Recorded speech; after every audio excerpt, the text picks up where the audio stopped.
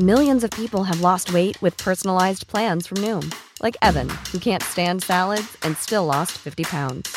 Salads generally for most people are the easy button, right? For me, that wasn't an option. I never really was a salad guy. That's just not who I am. But Noom worked for me. Get your personalized plan today at Noom.com. Real Noom user compensated to provide their story. In 4 weeks, the typical Noom user can expect to lose 1 to 2 pounds per week. Individual results may vary. Many of us have those stubborn pounds that seem impossible to lose, no matter how good we eat or how hard we work out. My solution is PlushCare. PlushCare is a leading telehealth provider with doctors who are there for you day and night to partner with you in your weight loss journey. They can prescribe FDA-approved weight loss medications like Wegovy and Zepbound for those who qualify. Plus, they accept most insurance plans. To get started, visit plushcare.com/weightloss. That's plushcare.com/weightloss. Frank Alain James Leboeuf, born in Marseille, France on the 22nd of January 1968. I've got two questions for you. What was life like growing up in France, and where does the James come from? And my uncle was a crazy Western viewers, you know, when he was young, and he called his two sons Jeff and James, and I guess I got my cousin's name, you know, and James. But I'm happy. It's Frank Alain James Leboeuf. Okay, tell us. You grew up in a village. I've got the name here in front of me. I hope my French will stand up to it. Saint-Cyr-sur-Mer. Yeah. Tell us about that. Well, Saint-Cyr-sur-Mer is between Marseille and Toulon in south of France, and it's a small village where I grew up, and it was nice because the school was next to the football pitch, and that was my life. You know, going to school, then playing football, and with my friends and my schoolmates. Tell us about your mum and dad. My father was a plumber at first, then he became an engineer, having his own small industry, and he worked hard, but he became a big man in the business, and my mother was his secretary. And I have two brothers. What are they called? Thierry and Eric, and we all played football, of course. Well, you say, of course. Now, before we came on air, I'm going to start this very early. When France won the 1998 World Cup, I was bewildered. I was so shocked because despite knowing about Just Fontaine in the 1950s and seeing the great Saint-Etienne team with Platini, Rocheteau, etc., to me, France was not a football country. Really? The European football countries are England, Scotland, Hungary, Spain, Germany, and maybe Portugal. That's it. Italy, of course. But so tell me. I mean, I can't. I thought maybe they didn't even play football in France. I know they play rugby. Yeah, we don't play skiing. We don't play cricket, by the way. No, you don't play cricket. No, okay. So football for you. You say at school. It was like growing up, I presume, in Britain. You played football from the moment the sun. You finished school till the sun went down. That's what it was. It's the main sport in France, and of course, you know, television and newspapers and medias in general weren't what it is right now. And for us as well, you know, watching an English football game was pretty rare. We had the chance to watch the FA Cup final. That was the only game we could watch per year. So, like when I signed for Chelsea, I didn't know what Chelsea was because I never came to England before, and I thought it was another town, you know. Well, you know, and I'm pretty educated, yeah. but yeah, it's what it was. But yeah, football was my life. I wanted to be an actor when I was 4 years old, but my father played for Stade de Reims when he was younger, okay. You know, and he was young when Copa ended up his career at Reims, and he created the club in Saint-Cyr-sur-Mer in my village, and took care of us, my brothers and I, to train, and became my coach for like 10 years before I joined an academy. Which was, we'll come on to it. Was it Laval? Laval was my first professional club, yeah. Who were your sporting heroes when you were growing up? Can you remember? Well, yes. Which club did you support? Marseille, I presume. No, I didn't support any team. I never asked for an autograph. I only realized that it could be a career in football at around 15 years old. What had you planned to be before then? I wanted to be a vet. Yeah. And I wanted to be an actor before, you know. But because I was living in a small village, everything was for me like a dream. It was almost impossible because it was mostly in America or in Paris that you could be an actor, not from Saint-Cyr-sur-Mer. Why did you? I mean, we're going to talk later on the show about your acting career, and we'll actually hear from somebody who can confirm you've been to Hollywood. why did you want to be an actor? What was it about that? Who was it inspired you, or what was it inspired you to want to be an actor, Frank? Well, my mother was watching lots of movies, and we were going to theaters a lot, and I was really impressed by what I could see. And French movies, I think. French or American movies, and I say to my mother, I was 4 years old, I said, what I want to do. But there weren't any theater courses around my place, and that aim or that goal became just a dream and a fantasy. Yeah. And but I dreamt about it, and it's why I wanted to do it, and I decided to do it after my football career. Okay, well, you've done it very seriously, and I saw Vinnie Jones the other day in a very good thing called Elementary with Johnny Lee Miller and Lucy Liu. He's done it, and of course we see Eric now all the time, don't we? Eric Cantona doing that advert he's currently doing for beer. I don't know how good the acting is, but it's very funny. He's very good. He's very good, and Vinny as well. And but you talked about Vinny, Eric. My time is about to come up. Yeah, sure. Oh, absolutely. So you then make progress as a footballer. Tell us about the lower leagues in France, because we mentioned Laval. I don't know where Laval. Just like you don't know where Chelsea is, I'm not sure where Laval is. Laval is at the edge of Brittany, and my geography of France is either if they have a big football team, I've probably been there to see football, or if there was a battle there in the First or Second World War, I know where they are. But Laval has not come it's into my 50 mind. miles away from Rennes, right? And it's they were in the League One, in 88, 89, and then they went down, and they are in the first division, you would say, in England. So it's a small city, it's 50,000 people. But you'd obviously become a good footballer, and this was the step to become a professional footballer, yeah? Yes, exactly. And I had the chance to play for that team for 2.5 years, and then moved to Strasbourg for 5.5 years before going to Chelsea. Have you always been have you always been a defender? No. I played all positions, and my first game I was 4.5 years. I played goalkeeper, and we lost 2-1, and I was on the line, and the ball went too high, and I couldn't catch it. I say, okay, it's not for me. And nowadays, I mean, there was a time when you were a professional player where people would say Frank Leboeuf, oh, he's a sweeper. But now that position doesn't exist. It's like someone who used to light the lamps in the street. There's no such thing as a sweeper anymore. I'm only a sweeper at home now. But it's true. It doesn't exist anymore. It's like the old-fashioned football kind of thing. But it was nice. It was a leadership position where you take off the 9 other players, but the goalkeeper, and it was a very nice position. I had no voice at the end of a game. Did you when you were that age and you were playing at Laval? Obviously, everybody dreams. Did you know that you were going to be a top player? I mean, you can't imagine that maybe you did dream of winning the World Cup. I don't know. Did you know you were going to be a top player? Well, a friend of mine told me, like 10 years after, because I signed in 88, that in 89 I told her, one day I will be a champion of the world, which was completely lunatic when you're French, because and we there's never no won football anything in France. Yeah, exactly. And she reminded me that after winning the World Cup, and so I guess I was very ambitious, kind of a dreamer. But I always thought, I could, not because of my talent, but because of my heart and my head, that I could reach the top. And I always been really respectful towards other players like Laurent Blanc, Marcel Desailly. But in my head, I never thought they were better than me, because he helped me getting stronger and stronger, in fact. So, Frank, in 1991, you left Laval for Strasbourg. Now, again, Strasbourg is in Alsace or Lorraine, one of those. It's Alsace. It's Alsace, yeah. Metz is Lorraine, yeah? Exactly. Okay, I've got to remember the two capitals. Yeah, thank you very much.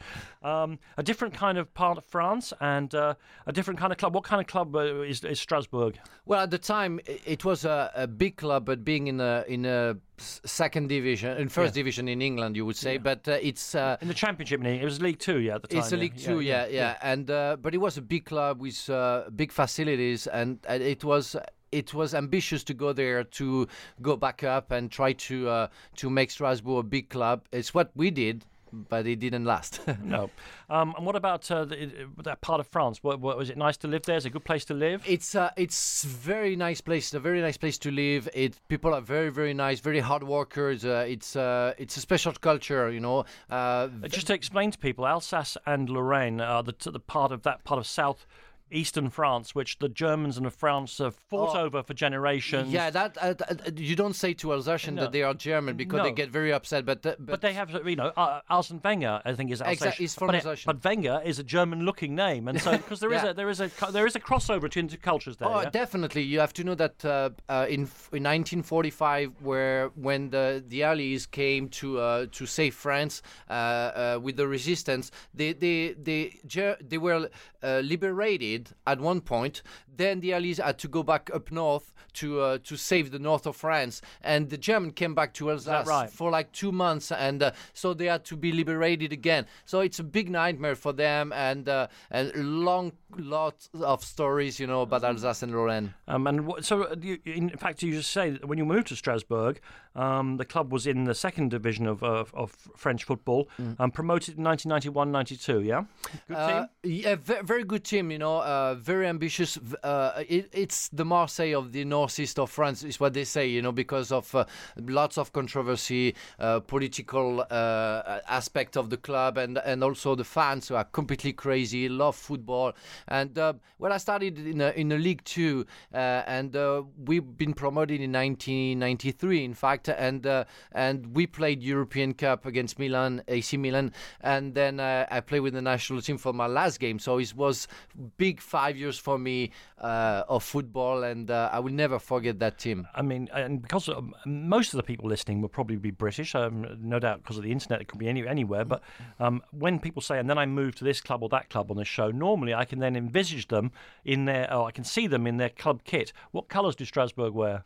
I was blue and white. I almost played only in blue and white with Chelsea, Marseille, and France. Strasbourg and France, yeah. Okay. So I guess blue is my color. Yeah, Laval? No, Laval was orange. Orange, okay, yeah. Good. A good colour for football clubs.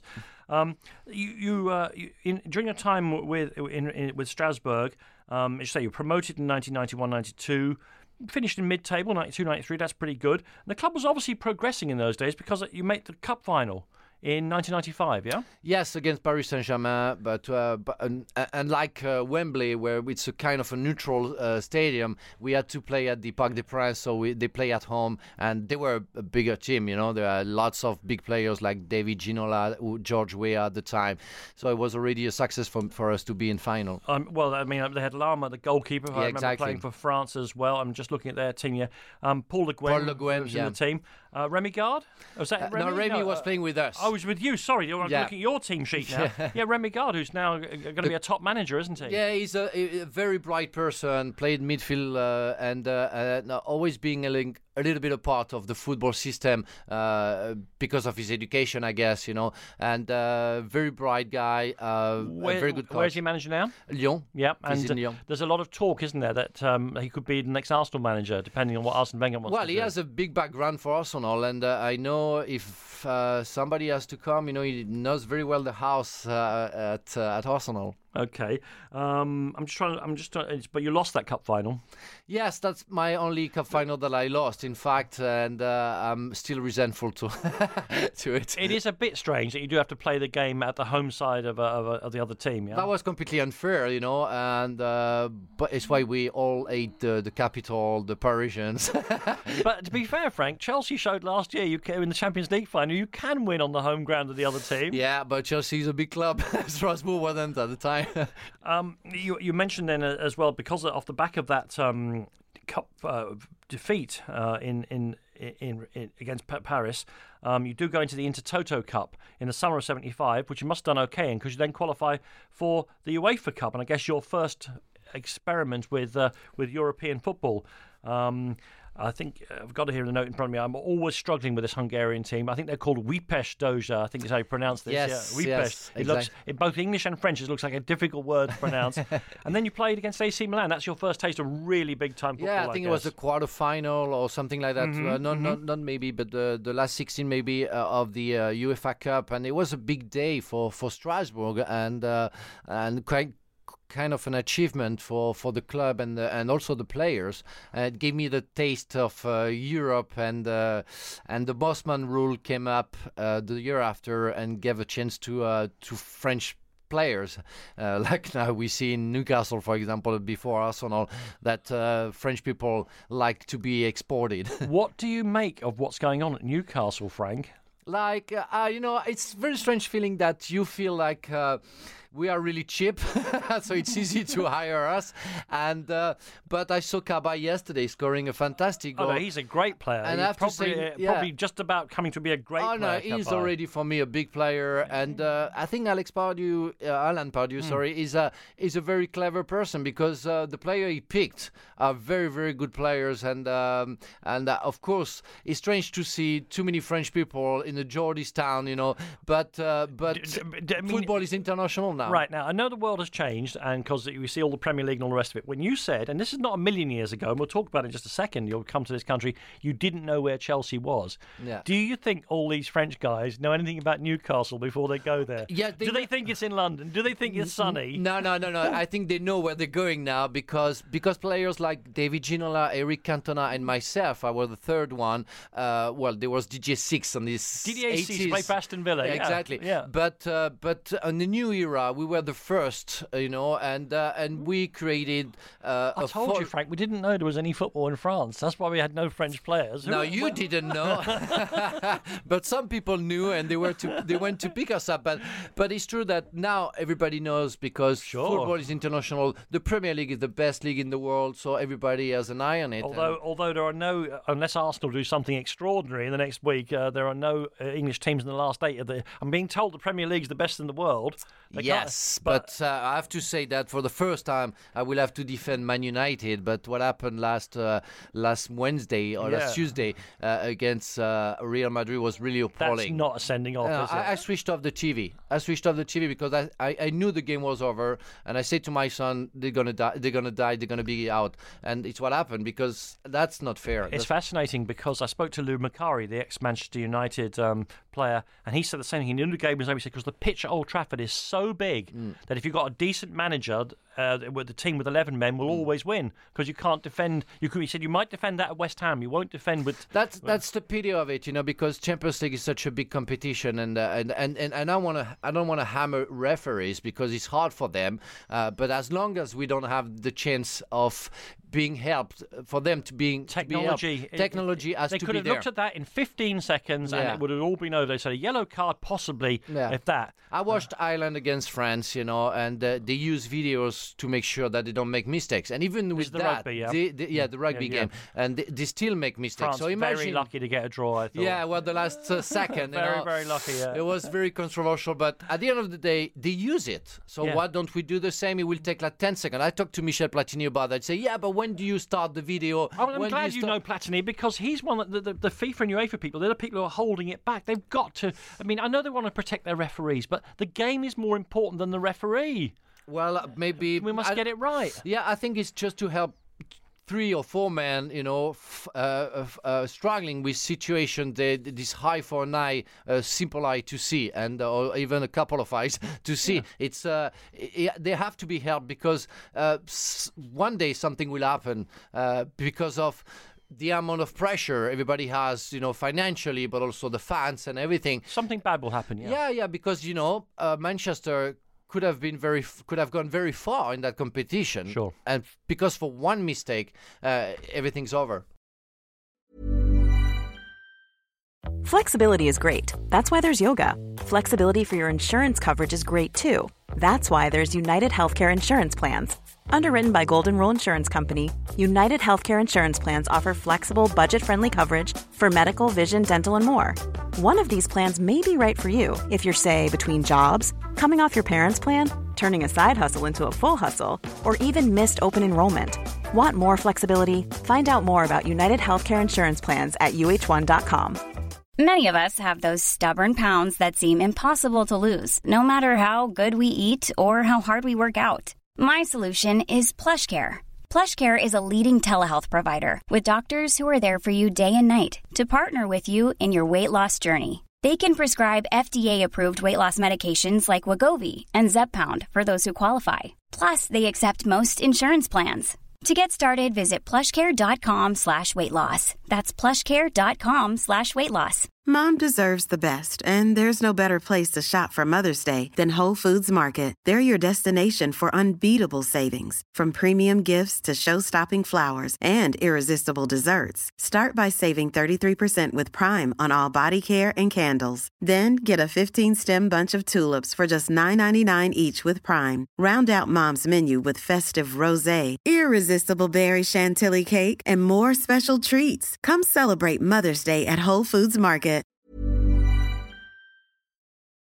Listen, we've got so much to talk about concerning Chelsea and France in the rest of the show. So you're playing for Strasbourg, and in the summer of 1996, and we'll come on about how you got in the French team and all that. Yeah. You signed for Chelsea. As I say, you know nothing about Chelsea. I don't blame you. I mean, because, London, for instance, you think, because of the way France is, Paris has one big football team. London sustains 13 professional teams. That's unbelievable. Buenos Aires even more, But London is so.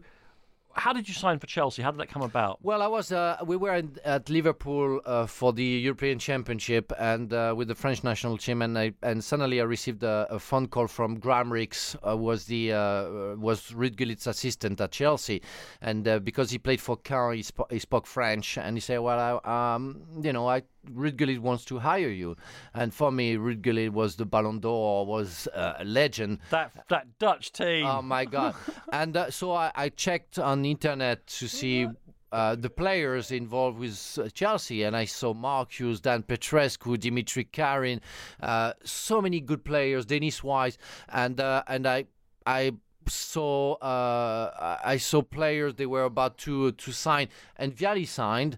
And I said, okay, let's go for it. I wanted to leave Strasbourg, and they, like a week after, I was the record signing with £2.5 million, which is hilarious right now. Let me ask you a personal question. Did it mean a huge leap in the money you earned as well, coming to England? Well, not too much. The first year is why Ken Bates said I was the bargain of the century. And then the day after, I knock at his door and I say, okay, you have to give me more because you have to stop teasing me in newspapers. So he doubled my wage. Frank, it's hard now to remember Chelsea. We're not talking about a million years ago, but it's pre-Abramovich. Although Exactly. they were, Chelsea now is all about Abramovich in many, many ways. That's the fact of the thing. Then it was Ken Bates and Matthew Harding was putting money into the club. When you joined them in that summer of 1996, did you know that they were on the verge of something special, or what was your feeling? Can you remember back that far? Well, I have to say that I had offers from Spain or Italy, and I really wanted to Which come clubs, to England. can you remember? It was Fiorentina, and I guess it was Seville in Spain. Yeah, good clubs. But Warmer clubs. But I wanted to come to England for especially two reasons, because I loved the English football, but also because I wanted to learn English, and I wanted my kids to be fluent in English, because I think in our society, and lucky you have to speak English, otherwise you're lost. And that's become, with the internet, bizarrely, it's become even more the world's language, hasn't it? Yeah, exactly. It's a business language, and you have to know it, otherwise you're at disadvantage. Yeah, exactly. And so I signed for that club, not knowing anything about the history of the club, but feeling that it was meant to be, and that I had to try, and it was fantastic because it started, I think, the new era. And if the Abramovich team became so successful, because we put them on the right track, and we started to win stuff where Chelsea didn't win anything for 25 years. It's why we had a beautiful FA Cup final with a good, very nice celebration the day after on Fulham Road with, I think, 100,000 people, because at the time Chelsea fans were very hungry and angry with not winning anything, and after everything came up very quickly. Yeah, no, of course. I mean, luckily, I say luckily.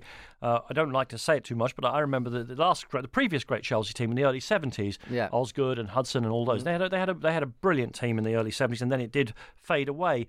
What was Ruud Gullit like as a manager? It was absolutely fantastic. I remember it was Zola's first game, and I was injured, and it was at Blackburn, and I called him after the game to see how Zola played and how was the team. And he said, the team was fantastic. Gianfranco had a very good game. And he said, how do you feel? And I said, well, I'm injured and I feel frustrated right now. And he said, what do you do tonight? I said, well, I'm staying at home because I think my coach will be very upset if I go out. He said, well, your coach says, 9 p.m. at the restaurant and after we go for a drink. That was Ruud Gullit, and it was fantastic. When he was sacked, I went to his place, and even if I was big friend with Gianluca Vialli, it was a very awkward situation for me when I had to, in fact, choose between two friends. But Gullit was the guy who made me, who picked me, and I will never forget that. Yeah. He also, as you say, 2 months later, after you signed there, I think in November, actually, they get for £4.5 million from Parma, Gianfranco Zola, who you mentioned there. Later on the show, I'm going to ask you who the best player was you ever played with. He may not be the best player you ever played with, but he can't be far short, can he?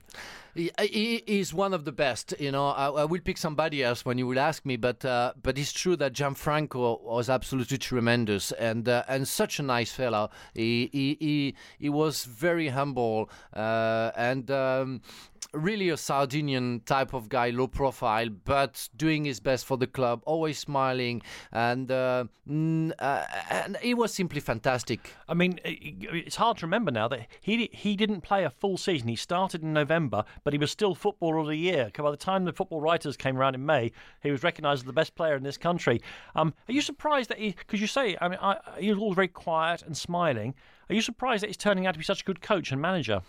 Yes, a little bit, and it's true that his impact was immediate. But yeah, I thought he will go back to his place. He's really fond of golf, so I thought he will, enjoy the sun and the golf and his family because he's a very family guy. But he decided to stay in England, and I think everybody in his career think that at some point he has to give back to what football give them, and I think Gianfranco just want to give what made me the best man on earth, maybe is football. Yeah, well, so let's talk then about your arrival in English football. Actually, you had a very hard act to follow, given that you were a kind of footballing centre-half, let's call it that rather than a sweeper. Mm-hmm. The two players who had immediately preceded you in that position at Chelsea were Ruud Gullit and Glenn Hoddle, arguably two of the best 5 players I've ever seen play the game. So you had a lot to... Do you remember what you thought about English football when you got here? Everyone always talks about the physicality of it. Was it a problem, or what did you... No. You made your debut, incidentally, let me get this right, on August the 16th, 1966, a 0-0 draw with Southampton at the Old Dell. Yeah, I have to say that when I was on the Southampton pitch and the referee blew the whistle to call the two captains, and the two fans crowd, got crazy a minute before, and I looked at them and I said, "What's going on? Nothing happens right now. Is happening right now." And I had to slap myself because I was a fan. I was a spectator, and I said, "No, I'm an actor, so I have to go there." And so I slapped myself, so no, wake up, because Mathieu Le Tissier he's a good player. he's gonna do something against you. And so it was a nice beginning, and I have to say I started pretty well because I scored goals on the third game, I think, against Coventry, and we kept some clean sheet immediately. So the impact was immediate too. And your impact in English football as a team is immediate because in that first season you win the FA Cup. That was absolutely great. What do you remember? I mean, on the way to Wembley, you beat West Bromwich Albion, Liverpool, Leicester after a replay, Portsmouth and Wimbledon. Which of those games sticks out in your mind? It's definitely Liverpool at home because we were losing 2-0 half time, and it was the game of the year for the fans. And it was amazing how we came back. And I remember seeing Liverpool fans in tears after the game. And it was a very English weather, raining, windy, and we stayed there, and it was a very nice feeling at the end of the game.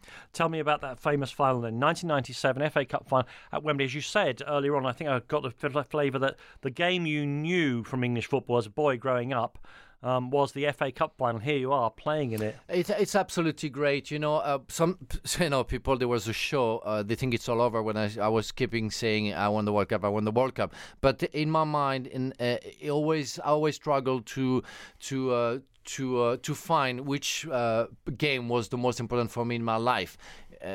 Between the World Cup final and the FA Cup final, because it was my first trophy, and the celebration with the fans was absolutely fantastic. And I always remember, going out of the dressing room, seeing that tunnel, going up and going out of the tunnel, and you see the fan, the crowd, and you hear of the God Save the Queen. You have the goosebump. It's crazy. It's absolutely crazy. You're in another planet. You're in levitation. It's fantastic. I would never forget that. And it does help if you can get a goal in the first 40 seconds. Yeah, thank you, Roberto. Thank you very much, Roberto.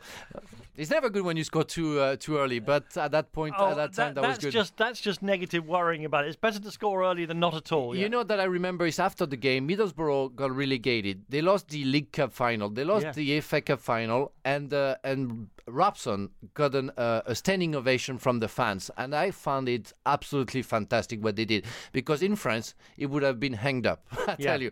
But that's English fans. And I remember they had a player. They had two Brazilians midfield, Juninho, who was almost a genius, and Emerson, a big, strong lad who played in Brazilian guy. Emerson, they lost the cup final, lost the other cup final, got relegated, and he had a smile on his face through the whole season. He obviously enjoyed football. He just laughed the whole way through the year. That was fantastic for them. Unfortunately, they lost. Yeah, of course.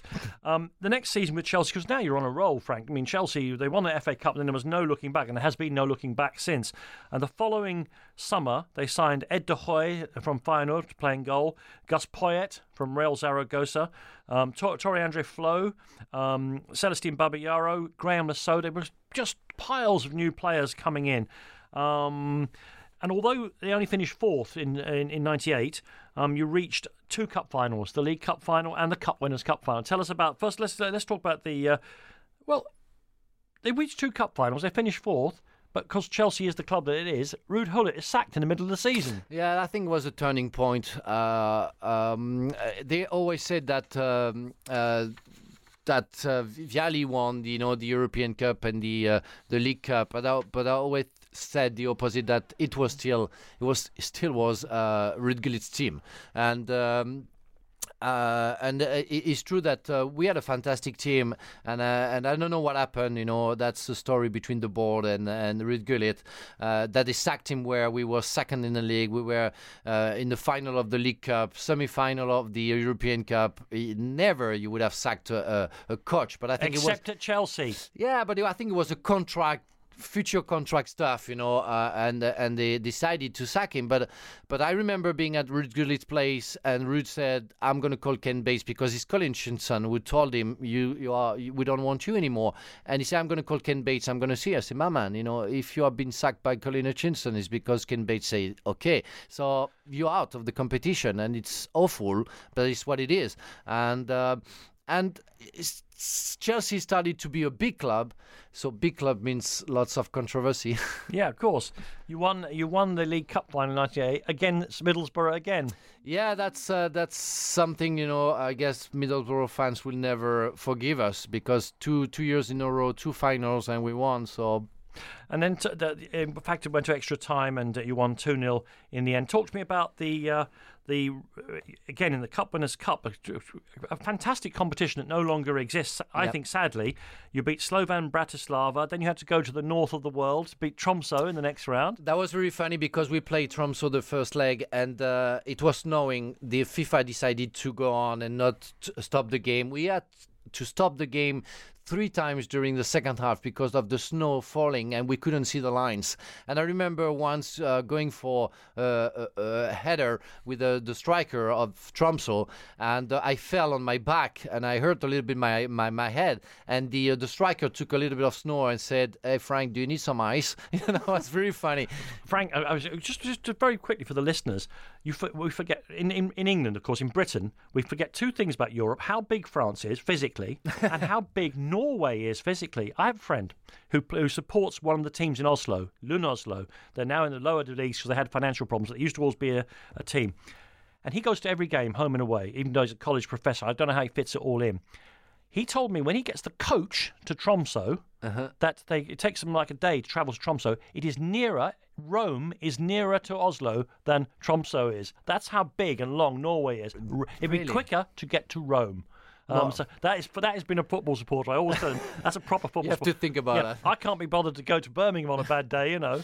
And so the final was in Stockholm, oddly enough, against Stuttgart, and Chelsea won again. It's an amazing. You've won 3 trophies in your first 2 years at Chelsea. Yeah, no, that was fantastic. In '98, I won, in fact, 4 trophies in 3 months or 4 months because of the League Cup, the European Cup, the World Cup, and the World Cup thing, European Super Cup. Yeah. So it's simply amazing when, you know, a year before I had only the FA Cup. So it was a fantastic choice, in fact, to go to Chelsea and to make Chelsea and myself at the same time. Well, listen, having enjoyed those very successful first couple of seasons at Chelsea, also you've scored a lot of goals, Frank, for a central defender. I noticed you've got about 6 or 7 goals in each of those seasons in the league. How long have you been playing for France by that stage, and when did you first get in the French squad?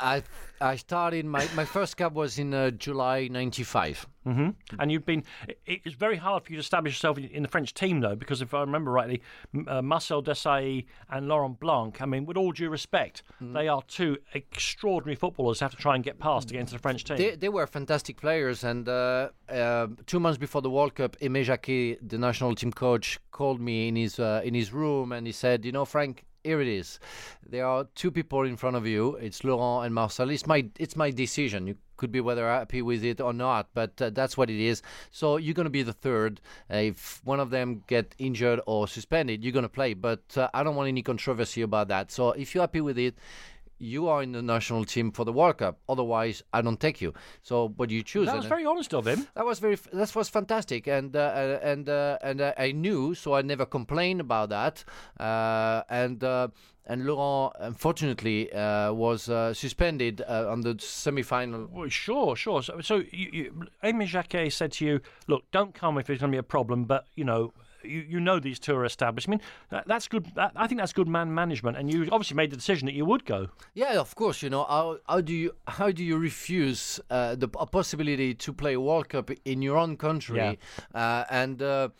And it's absolutely fantastic to be in a 22 best players team in your country. In the build up to it, Frank, did France? Did you know you were going to go close? Did you know you had a good enough team to win the World Cup? Not at all. We have to be honest with that. Yes. Because we've been very criticized by the media, and we didn't have big games before. But we knew each other. We knew that we had the capacity to go far. But I think when you're French at the time, you had the big time with Platini's team and Gires, Tigana, and Fernandez in '84 when they win the European Championship, but losing twice in semi-final. Best midfield I ever saw. Oh, that's the best. They were the best 4 ever, you know. Unbelievable set of midfield players. And people talk about Holland and France and Belgium and that. That was the best midfield I've ever seen. They were absolutely fantastic, and they should have won, especially I think in '82. But we lost against Germany. Schumacher. And when you're a fan of those people, and you know that they couldn't go to the final, they couldn't win a World Cup, how it's possible for you, even if you're a player, even if you play at home, to know and to think you can win the World Cup? And it's always for me a struggle knowing that I did better than my idols. Okay, well, it's a good struggle to have, Frank. So the group stages come. France are, I think, are in Group C. They won in Marseille against South Africa. They won in Paris against Saudi Arabia. You played in the 3rd game against Denmark. Denmark play a lot of part in the French story over the next few years. They always seem to be playing Denmark. Yeah. Very casual, very good through. Then they played against Paraguay in the last 16 and Italy. You only played the 1 game, though, against Denmark at the end of the group stages. Yes. Who did you play with? Do you remember who you played with? Who dropped out? Laurent? Laurent. I played with Marcel. Yeah. And yes. It was supposed to be like that, playing a 3rd game to rest the main 11 players, and then it was over for me. Sure. Normally. That's right. Then the semi-final, I'll tell the story to get because I want to talk more about the final in just a second. France beat Croatia, a brilliant Croatian team, 2-1 in the semi-final. By now it's starting to dawn on people that France have got a good chance, although the Brazilian team was still the favourites. I mean, let's not kid ourselves. I think the Brazilian team was still the favourites. And in about 15 minutes to go in that semi-final, there's the usual pushing and shoving at a corner. And Laurent Blanc and Slaven Bilic are kind of pushing each other. And the next thing, Bilic goes down holding his face. The referee buys it. There was no headbutt. There was no punch. There was no foul. he gives him a red card. France do survive. They get to the final, but Laurent Blanc, the great Laurent Blanc, is suspended for the final. These things happen in football. I understand that.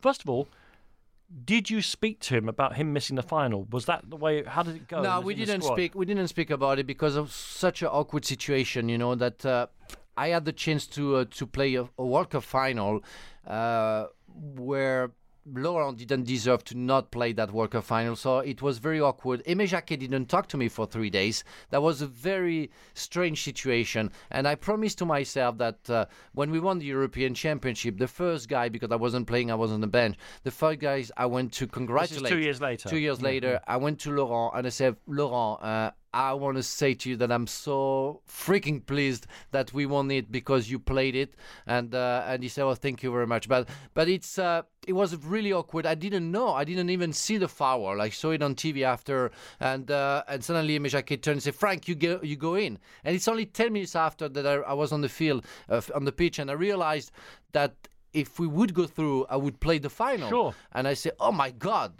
and I started to shake and to know what to do not know what to do. Sorry, and it was really, really strange. Fantastic at the end of the day, but it was the worst 3 days of my life. The final comes around after those 3 bad days. It is for you. You may tell me it was the greatest World Cup final ever. In fact, the game is, in some ways, a non-event. I don't know what you're closer to it than me. We all know Ronaldo is arguably the best striker in the world. He's not in the Brazilian team. Then suddenly he's back in the team. Then he plays like he's in a dream somewhere. The Brazil don't play at all, and France win 3-0. Bless them. What did you know? Were you aware of the chaos going on in the Brazilian team and the build-up to the final? Yes, but we didn't care. We had a final to play, and but it was getting through to you that the Brazilians were doing some strange things, yeah. Yeah, but I knew that I had to mark Ronaldo if he was playing, and Marcel Desailly said, "You know what? If Ronaldo doesn't play, don't worry. You will have Rivaldo, or you will have Bebeto, or you will have another one." So they were all stars. So we didn't care. I knew that Ronaldo played lots of game in the season. I think it was at Barcelona, but he wasn't really tired. He played too many video games, and it's why he had a problem the night before, the morning before. But at the end of the day, he had some kind of epileptic episode or something, yes, hadn't he? Yeah. Yes, but at the end of the day, we knew. And I think we were very strong. We know we were invincible. And I tell you, halftime, we knew we would be World Cup winner. Well, let me just remind people, just the names alone will tell you what kind of team that France had that day. Barthez, Lizarazu, Jokev, Deschamps, Desailly, Guy Varche, well, Stéphane, he was there to cheer the team on. Zidane, Thuram, Petit, Leboeuf, Karembeu. What was it like that day, the day after? What was it like? Well, I think you don't really realize what you did. Again, when you get the trophy and you turn the trophy upside down, you see all the team who won the World Cup from 74 because Brazil won it in 17 and they kept the Jules Rimet trophy. So you see Germany, you see Argentina, Brazil, of course, and you see the names, Beckenbauer, Maradona, and some others, and you say, "Wow, that's huge," but you don't realize because you don't put yourself at the same level. That was for me the case. And on top of it, I was playing in England, so I don't want to bother too much British people with with France winning the World Cup because they don't really care. But I have to say that when I came back to England, I was with Marcel Desailly, and we were running in Harlington next to Heathrow, and I said to Marcel, "Why are we still running? We won the World Cup. We should be resting." And especially no media, nobody. The team was in Holland preparing for the new season, and of course we were out of the place, nothing, let's say, close to the moon. And the first game we played against Coventry, I think after 15 minutes, we were losing 2-0. One mistake from Marcel, one mistake from me. So it should have been better if we would have stayed on holidays.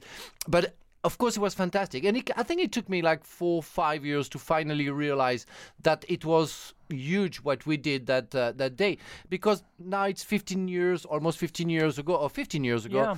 And people, every day somebody talks to me about the World Cup. And in France, people, they say to us, "Thank you." They don't say "well done." They say "thank you." Because, everybody will know when Armstrong put his foot on the ground of the moon.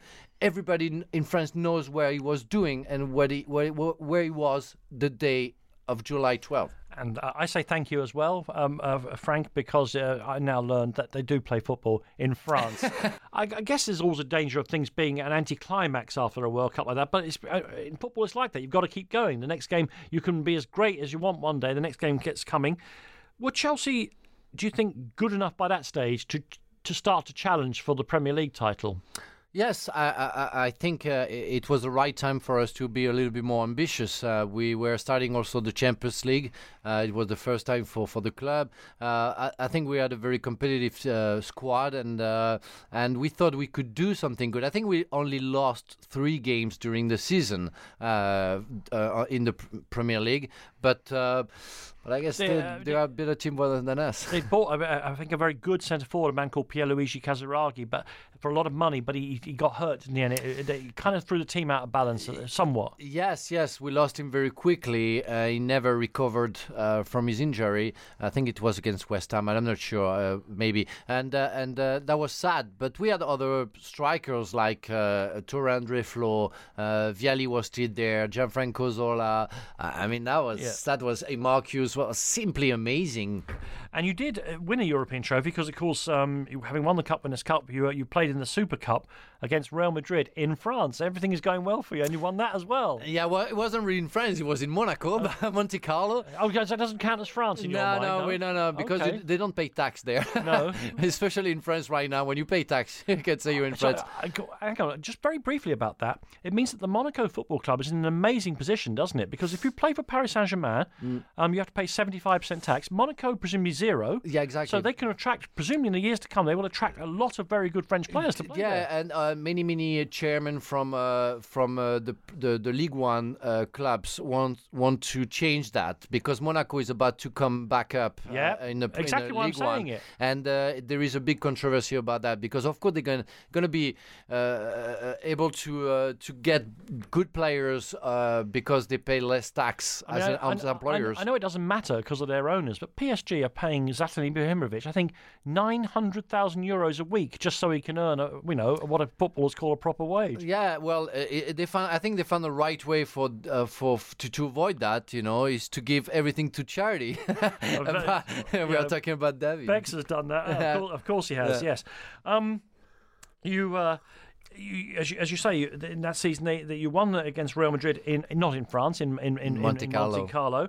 But you finished 4th in the league and lost in the semi-final of the Cup Winners' Cup to Real Mallorca. Yeah. No, that was the following year. Yes, we were after '98. I think we played the Champions League and we lost in quarterfinal against Barcelona.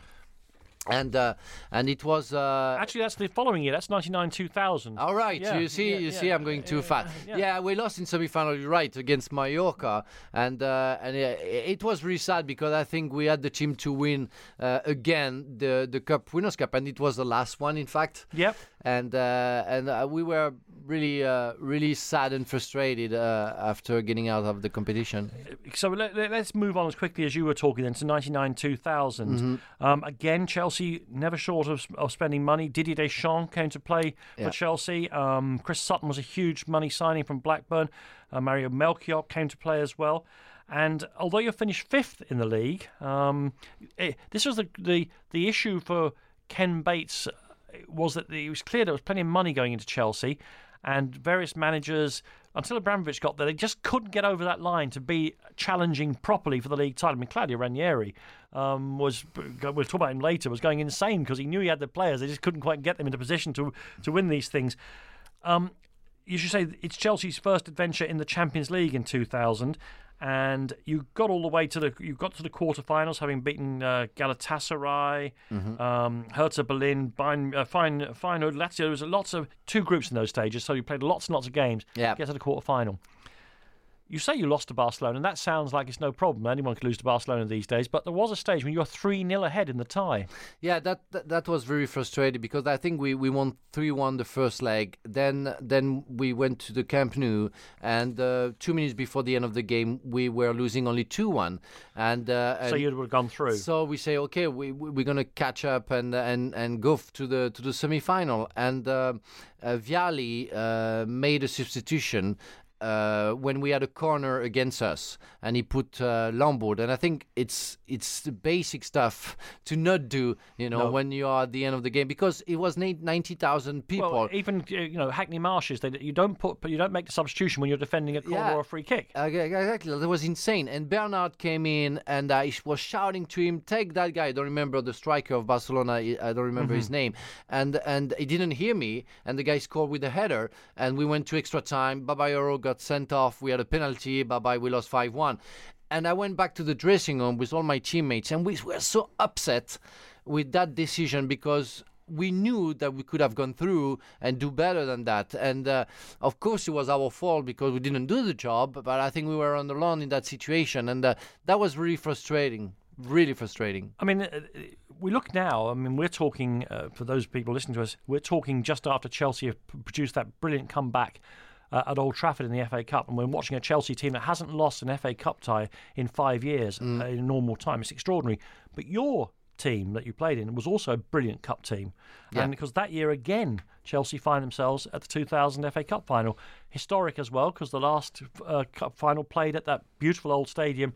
Was it beautiful? Was it crumbling? I don't know. I thought it was beautiful. I think it was history. It was, that's right. Yeah. And you played in that last cup final. Can you tell me about that game against Aston Villa? First of all, the run. Let me just remind you. You won at Hull, beat Nottingham Forest, Leicester, Gillingham, Newcastle in the semi-finals. Nice easy run until you got to Newcastle. That's all good. And then Aston Villa in the final. Yeah, well, that was different. That was 3 years after winning the first FA Cup, and in between we won many other trophy. That we felt that the FA Cup was at least something we had to win during the season.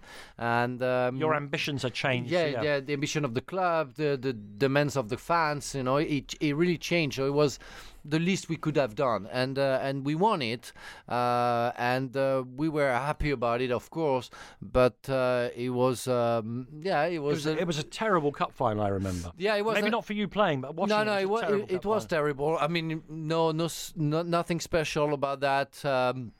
Again, Di Matteo was the guy of the match, was scoring the goal.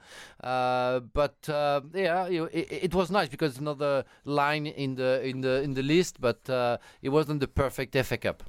I should make the point as well that at that stage you had a new teammate called George Weah. What a footballer he was. I mean, very difficult because he was one of those players like Ryan Giggs, maybe, who was born into a country where he's never going to play in a World Cup, or we're never going to see him. Even the African nations they didn't qualify for.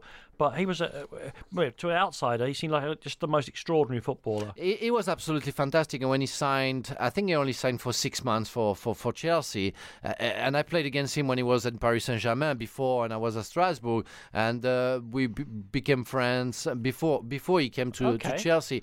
And absolutely fantastic player. I remember playing the FA Cup final against Aston Villa with his boots, written George Weah. And he was a Ballon d'Or. He was a player. What a player when he played for AC Milan before. So strong. Yeah, strong, powerful. Remember that game with Milan when he took the ball from 16-yard box, dribbled everybody, and went to score a goal. Wow, that was pretty amazing. So powerful and such a nice guy, and I felt so honored to play alongside him. Frank, we need to move forward. Of course, the time passes. Talk about your departure from Chelsea. Vialli was sacked. I think Claudio Ranieri came in. Claudio Ranieri is a man for whom everybody has a great deal of time. I personally have spent some time with him personally. Thought he was a lovely chap. But I don't think you were entirely happy with the way things were going at Chelsea by that stage. Exactly. I have lots of respect for Mr. Ranieri, but the thing is, my thought about football wasn't really the same as it was for him. He brought his experience of Italian football, and as I said before, I didn't want to sign for an Italian team. You don't like Italian football? It's okay. No, it's boring, isn't it? I think it's boring. When you're a defender, you can't go forward. You have to stay. Sometimes, and my time, you couldn't go a little further than the medium halfway line. So I said, what the hell is that? It's not football. So I don't want to play there. And when Ranieri came, we had to go to the hotel before the game at home, and I said, no, I don't want that. My bed is better. The food at home is better. Why I should spend a boring night before the game and be really bored at the hotel? So I decided to leave. And also, Ranieri wanted to put his signature to the new era of the club, putting John Terry, and he was right. Yeah, John is an absolutely fantastic player. So I think my cycle is over, and I have to go. Did you have? Could you have stayed in England? Did you have other offers? Why did you go back to France into to where you come from, to Marseille? Yeah, I had offers from several clubs in England, and I denied them because I said I have to pay respect and be faithful towards Chelsea, because Chelsea made me being international, and I will never sign for another English club. And I went back to Marseille because my father was dying from cancer. So I went back there for 4 times less than I was earning at Chelsea. But back with your family. I needed to be with my father. So I went back to south of France in Marseille. Lots of problems over there. But we in 2 years, we qualified for the Champions League. So it was also a success for me. You said one of the reasons you went back to Marseille was to be near your family because your dad was sick. How long more did he last? After I came, like 2.5 years after that, it was a hard time, and I stayed 2 years in Marseille, and then I moved to Qatar, and he died when I was in Qatar. But it was a very hard time for the family because he never thought he would die. He never thought he would need to prepare people around him or something, after him. It's not about preparing yourself. It's the people left behind. Exactly. Isn't it? And I have to say that I was quite resentful toward him when he died. In fact, the way we had to say goodbye, because didn't know he was about to suffocate, so they had to put him asleep. So the doctors say, okay, now it's time to say goodbye to your father. So the last thing you do is to lie to your father. Because you say, I'll see you tomorrow. I'll see you tomorrow, sleep well, and you will never see him again. So it was really, really hard. So I kissed him, and I remember smelling him to remember him. And that was a very, very hard time. And I wish in a way, I wish my father would have known that he would die and would say something to me, because he was a very hard guy. He made me a perfectionist, but in a way, it's hard in my life sometimes to not let it go because of him. I had to become a champion of the world for him to tell me that he was proud of me. So it's a bit too much, It's how high-level athletics people are mainly raised, but I think it's a big mistake. I wish you would have said something to me before going. Has it affected your own relationship with your kids and how you deal with them? Yeah, because I struggle because I sometimes follow his path, and I'm also asking a lot to my kids. But I know it's wrong at the same time, and I try to be more relaxed, and especially with my son. And my son feel the pressure. Psychologically, you have to kill the father, and it's hard to kill Frank Leboeuf. So I understand for my son, and it's hard. So he is resentful. He tries to deny everything. When he wants to find a job, he doesn't say who his father is, because he feels that there is more pressure for him to towards the other to show what he can do. So I can understand that, but. We are parents. We all make mistakes, and my father made mistakes. I make mistakes, but it's hard to be accepted by the children. When we talked about this off air, you were saying you've got your dad dying there, and in circumstances that are very difficult when they're drawn out like that. It's very, very difficult, I'm sure. Yeah. Add to that, you're playing at one of the most nutty football clubs in the world. Marseille is so... we know about the politics with Bernard Tapie, etc. over the years. And the crowds down there, it's a pretty mad place to play, isn't it? It's completely crazy. I was born in Marseille, so I know the people, and I'm one of them. So it was easier for me. They're different from the rest of... People tell me they're different from the rest of the French people. Oh, they... Like me, big mouth, yeah, and they give lots of pressure. I mean, it's like playing at Newcastle. People, they think every day about the club, what they can bring to them. There are lots of factories in Marseille, and people, they tease each other, and they want the team to win during the weekend. So it's a hard time it's a little bit of fun for everybody in this city. So I was living like 30-35 miles away from Marseille in Aix-en-Provence, because it was impossible to even walk down the street. You had a couple of years there. I mean, I think they did better in the second year. 2003, they finished third in the French league. Second. Second, was that right? Yeah, okay. Second. My researchers are going to be sacked tomorrow. And then you make a handbrake turn. I mean, I don't know whether this was to do with the fact that your father was going and maybe you needed a change or sort of to release yourself from something, but to leave, I mean, you've won the World Cup less than 4 years earlier. Suddenly you go to Qatar. What's that about? Yeah, well, I was 35. I felt my body was a bit fed up. I was also fed up about traveling and everything and not giving time to my family. As you say, my father was about to die also, and I felt the pressure. And I say, okay, I'm going to retire. Alain Perrin was the coach of Marseille. I had a big impact in the dressing room in Marseille, so he felt that he could have the pressure from me becoming the coach if it didn't work well. Sure. A year before, Dreyfus, the chairman, asked me to be the general manager, and I said no because I wanted to play. But I told him to buy Drogba, and they did it. Quite a good player, it turned out. Yeah, and he was at Guingamp. Nobody knew him. Dreyfus didn't know who he was, and I said, okay, that guy is strong, and you have to pick him. And never said thank you after that. The year after, but it's okay. I'm happy for DJ.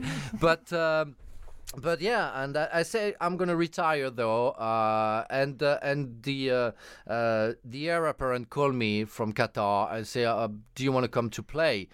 Well, I said, okay, I'm going to visit first. And so with my ex-wife, we went there for like 3 days. And we said, that's fine. It's nice. It's a pre-retirement situation. Let's go. It was good money, of course. It's lying to say you go to Qatar, to enjoy your football. Sure. No, I enjoyed my golf.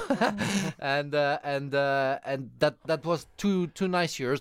Then I retired. And you're in a position then to tell me, you can play football in Qatar, can you? Because I can't imagine how they're going to play the World Cup. But surely it's going to be unbelievably hot. Yeah, no, I have to say it was hard at first, and you get used to it, of course. But it took me. You won't get used to it in a World Cup. You have no time to acclimatise. It's going to be a nightmare if they stay like that. But I remember preparing the season in Dubai and running with the cube of ice, in my hand because my head was about to explode. So good luck in 2022. But I'm sure they're going to do everything for the players and the fans to feel good. I'm more concerned about the earth and what it's going to do to them, because the air conditioning is not that good for the earth. Sure, I was going to say they've got the money and the technology. They will could probably get by with it, but it's such a temporary solution to the problem. I just think it was look. Maybe I'm just being too Eurocentric. I just think it was a terrible idea to play the World Cup in Qatar. We'll see how it goes. Let's go back to your French career, because we last left you waving to everyone in the Champs-Élysées, having won the World Cup, and France does it again in 2000. Different experience for you, because I don't think did you get on the pitch? Yes, sure. I played only one game against the Netherlands, but I went back to my situation, the situation I should have had during the World Cup. You were the sub again for, I guess, LeBlanc and Desailly again. Exactly. So I didn't play, but Laurent Blanc. Laurent Blanc played, and it was, as I said, perfect for him to win something being on the pitch. So I wasn't resentful at all. But having been, I was going to ask that question. Having been a World Cup winner, is it okay to go back to being the understudy, to use the acting word? Yeah, it's not a problem. We are a squad, and you have to understand, if you want to win something internationally talking with the national team, you have to fight for each other and really develop a group understanding, and it's what we did. It's what we confirmed during the 2000 European Championship. You have a French word, there's French phrase, esprit de corps. Exactly, it's what it is. You have to have a good spirit if you want to win something. What was good is, okay, everybody said, I know, especially in England, that we won because we were hosting it, and maybe some reminiscence from 1966. But we confirmed that we had a good team. Stop teasing people, Frank. It's not nice. No, I know. We love to hate each other. We know. You know what it's about. But we confirmed that we were a good generation of players, and that we could win the double in 2 years. You did, which takes us on to now. This is the bit where the hating comes back in. 2002, France. You're in the squad for the World Cup. Yeah. It is, by any measurement you like, the worst defence of a world title ever. France. You played. Let's get into it. You played in the first game against Senegal. I mean, I understand what it meant. Presumably, an old colony of France's, a team that was unknown in world football. and France lost. And that result, I remember I was doing the World Cup and on the TV or radio stations. It reverberated around the world. Yeah, no, that was a fantastic game for Senegal. But I could give like 10 excuses why it didn't work. For example, that Vieira played 65 games, got injured. We lost Zidane, we lost Robert Pires before the competition, and that's huge. When you lose your midfield two best players, that's huge. We were also at the end of a cycle after starting all together in 2004-2005. So I think it was only meant to be. Beckenbauer said that this World Cup was only a joke because of the monsoon. We started 15 days before, so no time for big national teams to prepare, especially teams who were in a big group. It was okay for Germany and Brazil because they had a decent group, but not a big group. So, well, we were bad. We have to say that. What happened to you in the second game? You lost. I got injured after. You came off of course, against Uruguay. Yeah. I got injured after 15 minutes. Well, again, I think we were too old. We thought we could do it again, but at the end of the day, we didn't have a new generation as well, and we still struggle. It takes in France, it takes always like between 15 and 20 years to find a good new generation. So we're still looking for it. And finally, and luckily you didn't play in that third game. Famously lost to Denmark as well. Denmark, who you're always beating, beat you. That's the reason. Do you think it was just the end of a cycle? Because it was portrayed in this country. I can't speak how it went down in France. I'm sure it went down very badly. It was portrayed as an absolute disaster, calamity in this country. Well, comparing to what we have seen in 2010 in Nice now with the strike of the player, we became heroes back. The French squad in South Africa. Yeah. Oh my God. Yeah. So you see, it can be worse. So since all the terrible things they've done, the past 3-4 years, in the national team, we became smart people, heroes back, and everything is perfect. Everybody forgot about 2002, in fact, in France now. And if you could look back on your 50 caps career for France, what would you say? It was fantastic. You've won the World Cup. That's what you need to say. No, but I won it after it was my 16th cap when I won it. So many others after that.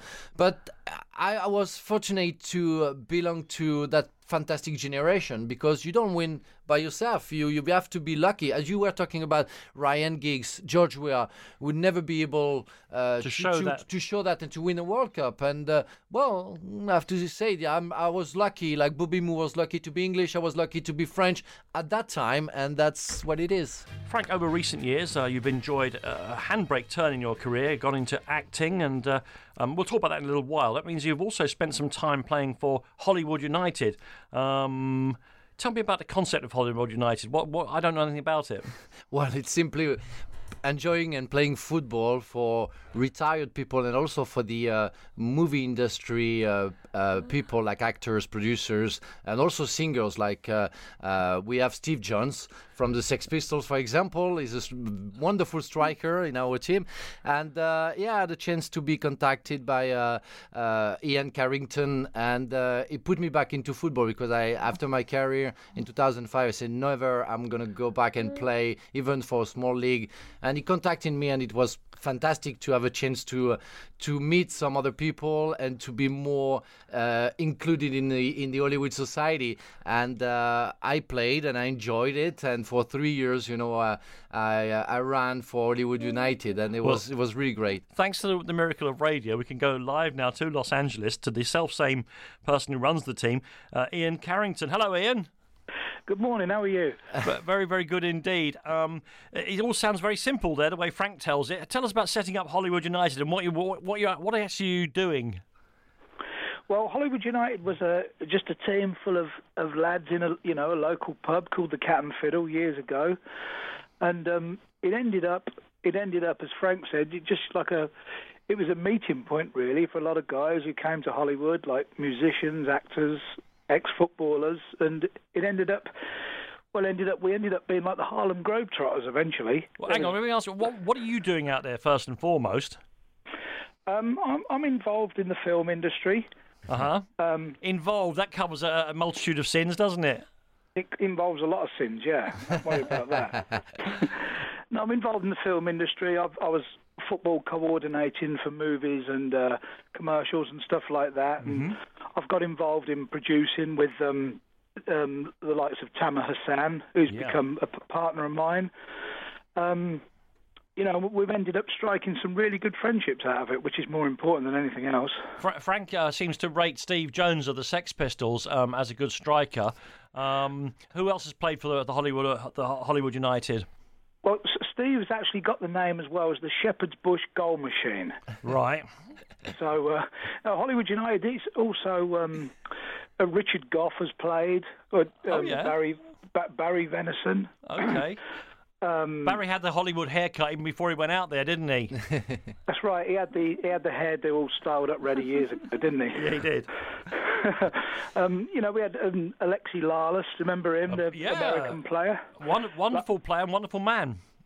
Yeah, Eric Wynalda. Yeah, who played for the United States in 2 World Cups. Yeah, John Harkes. Okay, yeah. So you had them all out there. That's good. Yeah, it was a bit surreal, really. All coming from England, and the next thing, we've got all these players on the same field of us, Well, it sounds like it was great fun. Let me ask you this now: since Frank Leboeuf says he decided to retire completely, how good was Leboeuf later on? Because he looks in pretty good shape now, but he, unlike Steve Jones, if I might be so bold, how good was Leboeuf when you had him playing for Hollywood United? Oh, it was great. We all used to laugh. He used to say Frank used to show up, and he looked like a racehorse still. Yeah. That's not what you want in a pub team, though, really, is it? No, that's right. We were the most famous pub team in the world at one time. We was quoted. Well, you probably still are, I mean, unless something's happening that I don't know about. Listen, it's been a thrill to talk to you and great fun. Thank you very much. Yeah, I just want to say, I just remember the first time Tamer Hassan ever showed up. Okay. And he'd been out at night. He'd had a few vodkas, and he showed up, and he turned up, and he went. He couldn't see very well, and he stood next to me, and he went, "Who's that over there? Is that Fabian Barthez?" Oh! I said, no, that's Frank Leboeuf. He's supposed to be a Chelsea type fella, so you should know that. Very good. Listen, thanks a lot, Ian. Thank you, Ian. You're the man. All right, Frank. Good to speak to you. Good luck, Ian. Thanks a lot. Bye. All right, bye. Yeah, that's Ian who was speaking to us there from Los Angeles. We'll hear about Tamer Hassan, of course, one of our leading actors now. We'll hear from him, I hope, very, very soon. But I'm going to ask you this, Frank. You are doing the acting and you've taken to doing it. How do you get the confidence to do that? Because sometimes you read actors' biographies. Oh, they're tortured. They have to go to the actors' studio in New York for 6 years. They have to cut their own head off to learn a part. I don't think you've gone to that extreme, have you? Have you done any training? Yes, I went to the Lee Strasberg Institute in Los Angeles, which is so you've done the actors' studio. I did. Well, it's a branch of actors' studio. Yeah. We have to be humble about that. Yeah. So I learned the process of acting, in fact, but it has to be a passion. It cannot be what I'm going to do. Okay, I'm going to act. No, it's not like that. I wanted to be, as I said before at the beginning of the show, I wanted to be an actor when I was 4 years old, and he followed me. In 2001, when I was at Chelsea, I played him in a movie with Harvey Keitel and some French, Russian. It was Taking Sides. It was a Ronnie Harwood play, in fact, and I talked to Ronnie about me willing to be an actor, and he said a year after, he said, "Frank, my play is becoming a movie. Do you want to be have a little part of it?" I said, "Yeah, of course, I would love to." And the production called me. I went there and I said, "Okay, that's what I want to do after." Daft question. What language do you want to act in, Frank? I will. Well, You'll do whatever you're asked to do, I presume. But I will be a French guy in English. I have no choice. But I don't want to lose my accent, because some people say, you have to take a action reduction. I said no, because I want to be myself first, and also why I want to be like everybody else. The movie industry is international now. You see lots of people, acting in their own language, and you need a French guy. They have to. It's going to be either a Russian guy or French guy who's going to be the bad guy. So I want to be that bad guy. Okay, can you act in French? Yes, I was involved in 2 plays in Paris and in a tour, and but in France I don't have the chance for the moment, because in France I'm still a football player, and when you are in that case, they don't want to put you out of the box and give you a chance. So it's gonna come up hopefully, but I have to be patient. Okay, well, listen, we heard Ian Carrington there talking about one of our leading actors, Tamer Hassan. You'll have seen him, of course, in The Football Factory, in The Business, Batman Begins, loads and loads of films. Eastern Promises, of course, as well. I'm delighted to say he's both an actor and your friend. He joins us on the line now. Hello, Tamer. Hey, how are you? Very, very good indeed. Say hello to Frank. Frankie, how are you, son? I'm good, and you? Nice to hear from you. Tamer, I mean, this isn't right, is it? Blokes who are professional athletes coming in, muscling into the acting game, that can't be right. I'm not having it. No. I've had enough of it. I mean, it's just not right. They're taking the bread from your children's mouths. Absolutely. I keep telling Frank to turn it in, but he won't have it. I make a money transfer every month to Tamer's account.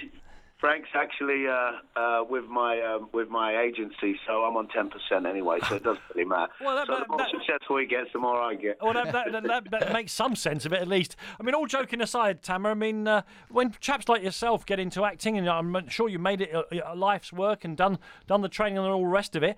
No training for me. No, you just stepped up, did you? Well, funny you should say that. I was actually a boxer prior to...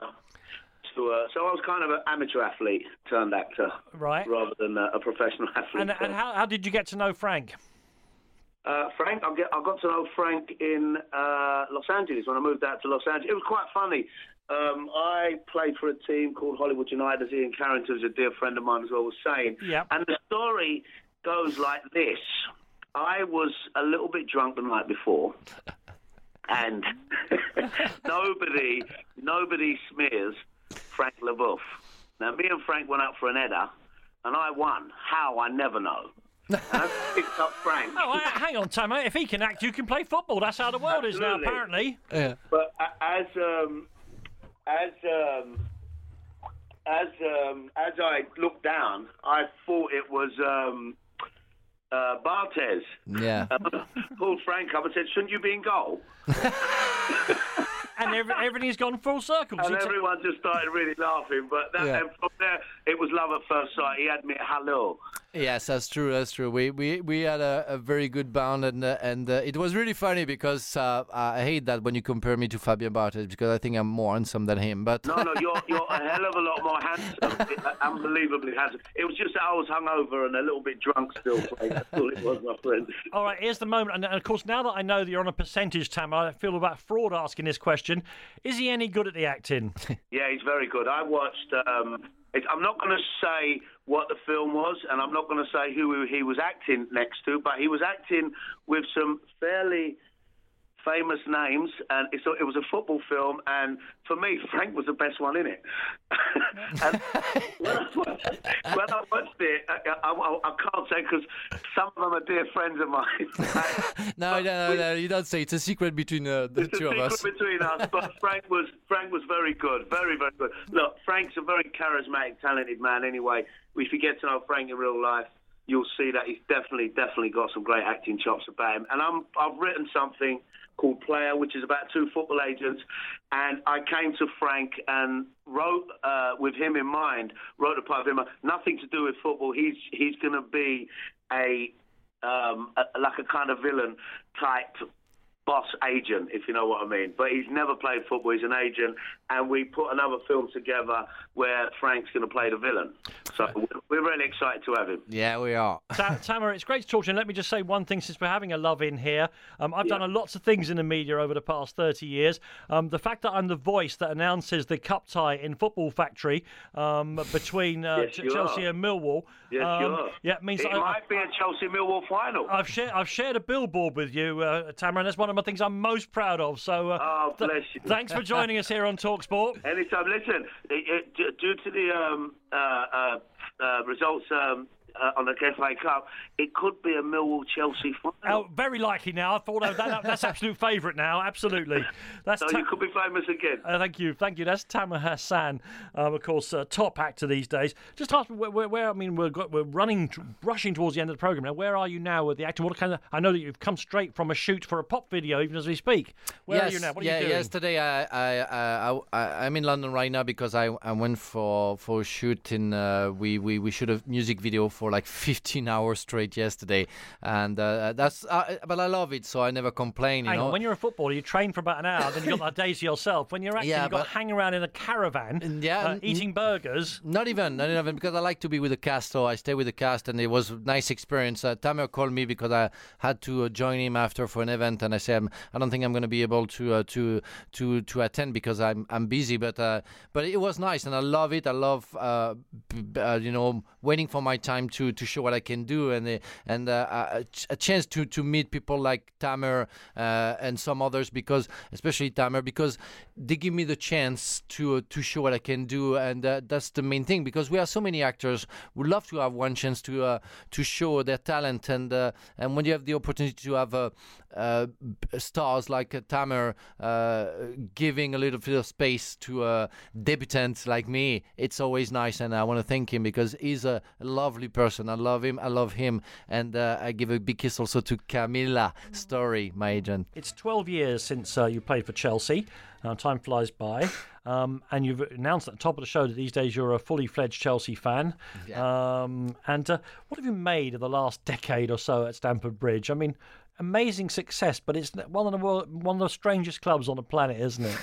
Well, it's special because, of course, like Manchester United, you have somebody on top of the club, who's really rich and he wants something immediately, and he got it, with titles, national domestic titles, then the Champions League last season. But I love the club, so it's hard for me to criticize the club. I think, of course, everybody at in the stands would love to have more stability in a coach position.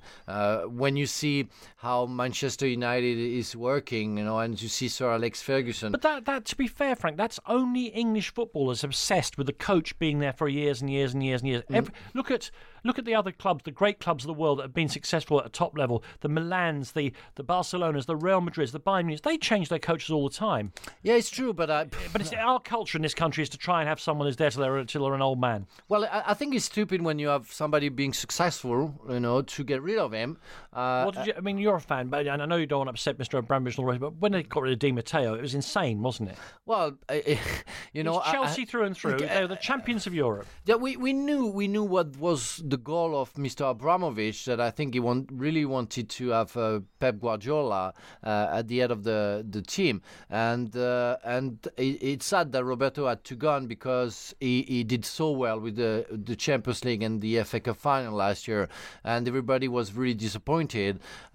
So it's hard and quite difficult to understand why it happened, especially when you see somebody coming, Mr. Benitez, and he was so critical towards Chelsea. So you wonder why. But I'm not in the board, and I'm not here to criticize the club and the club I love. But it's true, like the fans, we want to understand sometimes. You talk about football many times. We've talked about teams coming to the end of their cycle. Didier Drogba's departure, John Terry reaching probably, his body looks like he's finding it harder and harder to play top-level football. Frank is 35. Even Ashley Cole can't go on forever and ever. Yeah. Great player though he is, and I mean that, great player though he is. There's a cycle ending at Chelsea as well, isn't there? Yeah, there is, and I can understand for Didier Drogba because he's not from England. He won everything with Chelsea. I think it was the right time for him to leave. I think the club should have worked harder to keep him because they would have need him. But for John, Frank, and Ashley, I agree that sometimes people have to think about. And I'm talking about the club to change those players because they're getting older.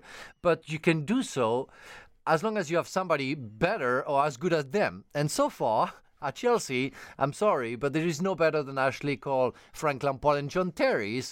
And it's so important in the dressing room as they are important on the pitch right now that if I need to sign him again, if I'm the chairman, I will do, because they're important to win trophies. I just don't know where they're going to replace Lampard, particularly Lampard. I don't know how they're going to change those goals from midfield. It's just an incredible number. Well, that guy is absolutely fantastic. You know, I'm a little bit upset because he has the same first name that I have. That I thought I would be the most important Frank in the club history. And Gianfranco Zola. Yeah, but he's a Gen. It doesn't work. So, but Frank is the real Frank of Chelsea. He's a fantastic player. I really like him. And don't worry, when they have the big banner that says "We love Frank," you can pretend it's you. yeah, but they always put Lampard in his pictures. I can't even print it. But they're very good player. And again, of course, you can change those leaders if you have others, and that's what I always say. Do you have a better than Frank Lampard? Do you have a better player than that at Chelsea right now in the midfield zone? I don't think so. Okay, listen, thank you very much indeed for that. We've heard a lot now, thankfully, about your football career and your acting career. Let's get a view now about what kind of person you've grown up to be. Frank, if you don't mind me saying that. We're joined now by your daughter, Jade, who is an actress and a model herself. Hello, Jade. Hi, how are you? Really good. Thanks for joining us here on Talk Sport. Your old man's been going on and on and on for the last couple of hours, and so we thought we'd better get an unbiased view, if you like. What kind of a man and what kind of a dad has Frank Leboeuf turned out to be? Well, you know, my dad has always been a wonderful father. He's always been there for us, my brother and I. And now that he's started, you know, his acting career, I can relate a lot more with him because that's what I'm doing also. And I wasn't big in, you know, the whole football thing and everything. It was more my brother. So having him, you know, get into cinema and film and all of that really creates a nice bond for the two of us. Jade, do you think, and Frank said to me, I said, oh, Jade, she's not interested in the football. Do you think it's good that when you have a person who's won the World Cup, that somebody in the house is not interested in football? Do you think it keeps them centred and grounded? Yeah, it does. It really does. Because you get to see something else, a different kind of view. And, of course, as you say, he's now joined you in your world. And I know it's difficult to make a sort of objective view. What's your view of him as an actor, though?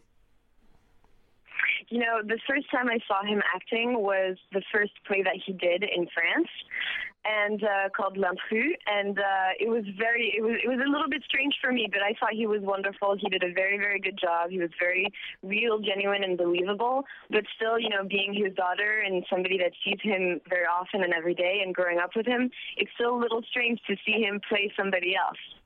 It's really amazing to hear my daughter because of course I love her and always pleased to hear her. But do you hear her English? I feel so ashamed about my English right now, you know, my bloody French accent. And she's such a mature person, you know, I love you, baby. You're absolutely fantastic. You're a great actress. Thank you, Dad. I love you too. You're a beautiful person. You're absolutely fantastic. And on top of it, you speak a perfect English. I'm so jealous right now.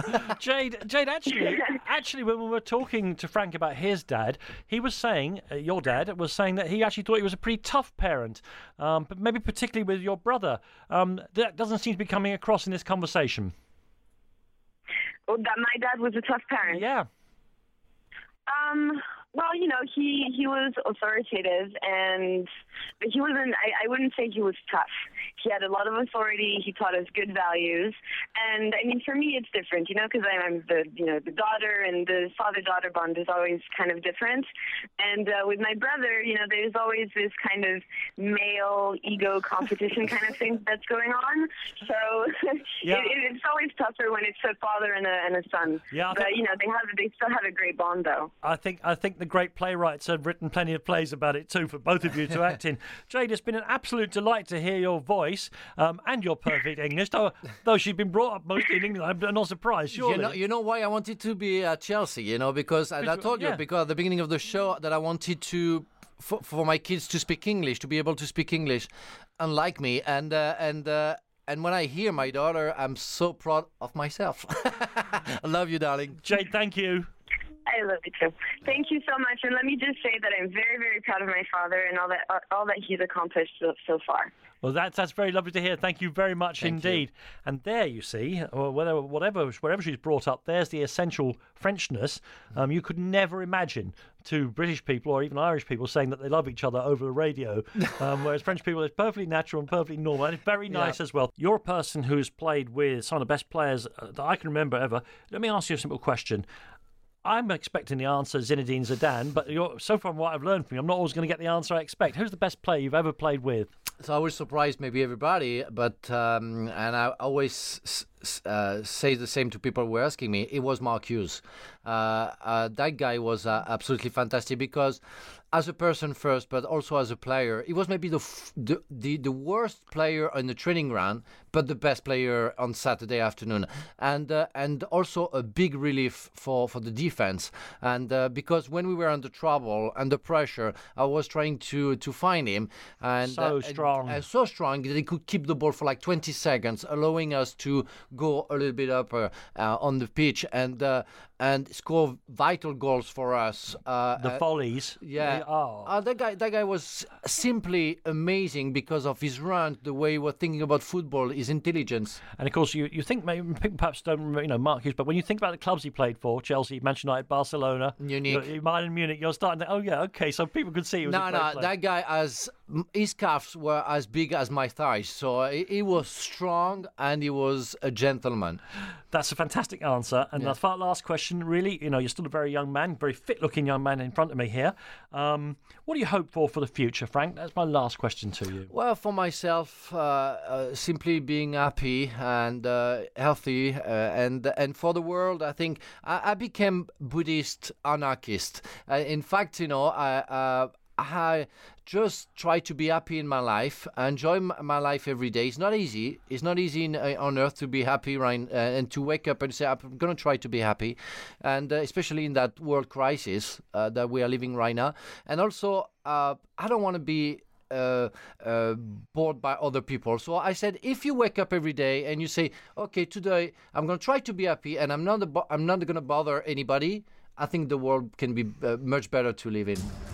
You've been listening to an archive edition of Talk Sport's My Sporting Life with Danny Kelly. Thanks for listening, and make sure you subscribe on Apple Podcasts, Acast and Spotify for more top Talk Sport content. Hey, it's Paige DeSorbo from Giggly Squad. High quality fashion without the price tag. Say hello to Quince. I'm snagging high-end essentials like cozy cashmere sweaters, sleek leather jackets, fine jewelry, and so much more. With Quince being 50 to 80% less than similar brands. And they partner with factories that prioritize safe, ethical, and responsible manufacturing. I love that. Luxury quality within reach. Go to quince.com/style to get free shipping and 365-day returns on your next order. Quince.com/style. Normally, being a little extra might be a bit much, but not when it comes to healthcare. That's why United Healthcare's Health Protector Guard fixed indemnity insurance plans, underwritten by Golden Rule Insurance Company, supplement your primary plan so you manage out-of-pocket costs. Learn more at uh1.com.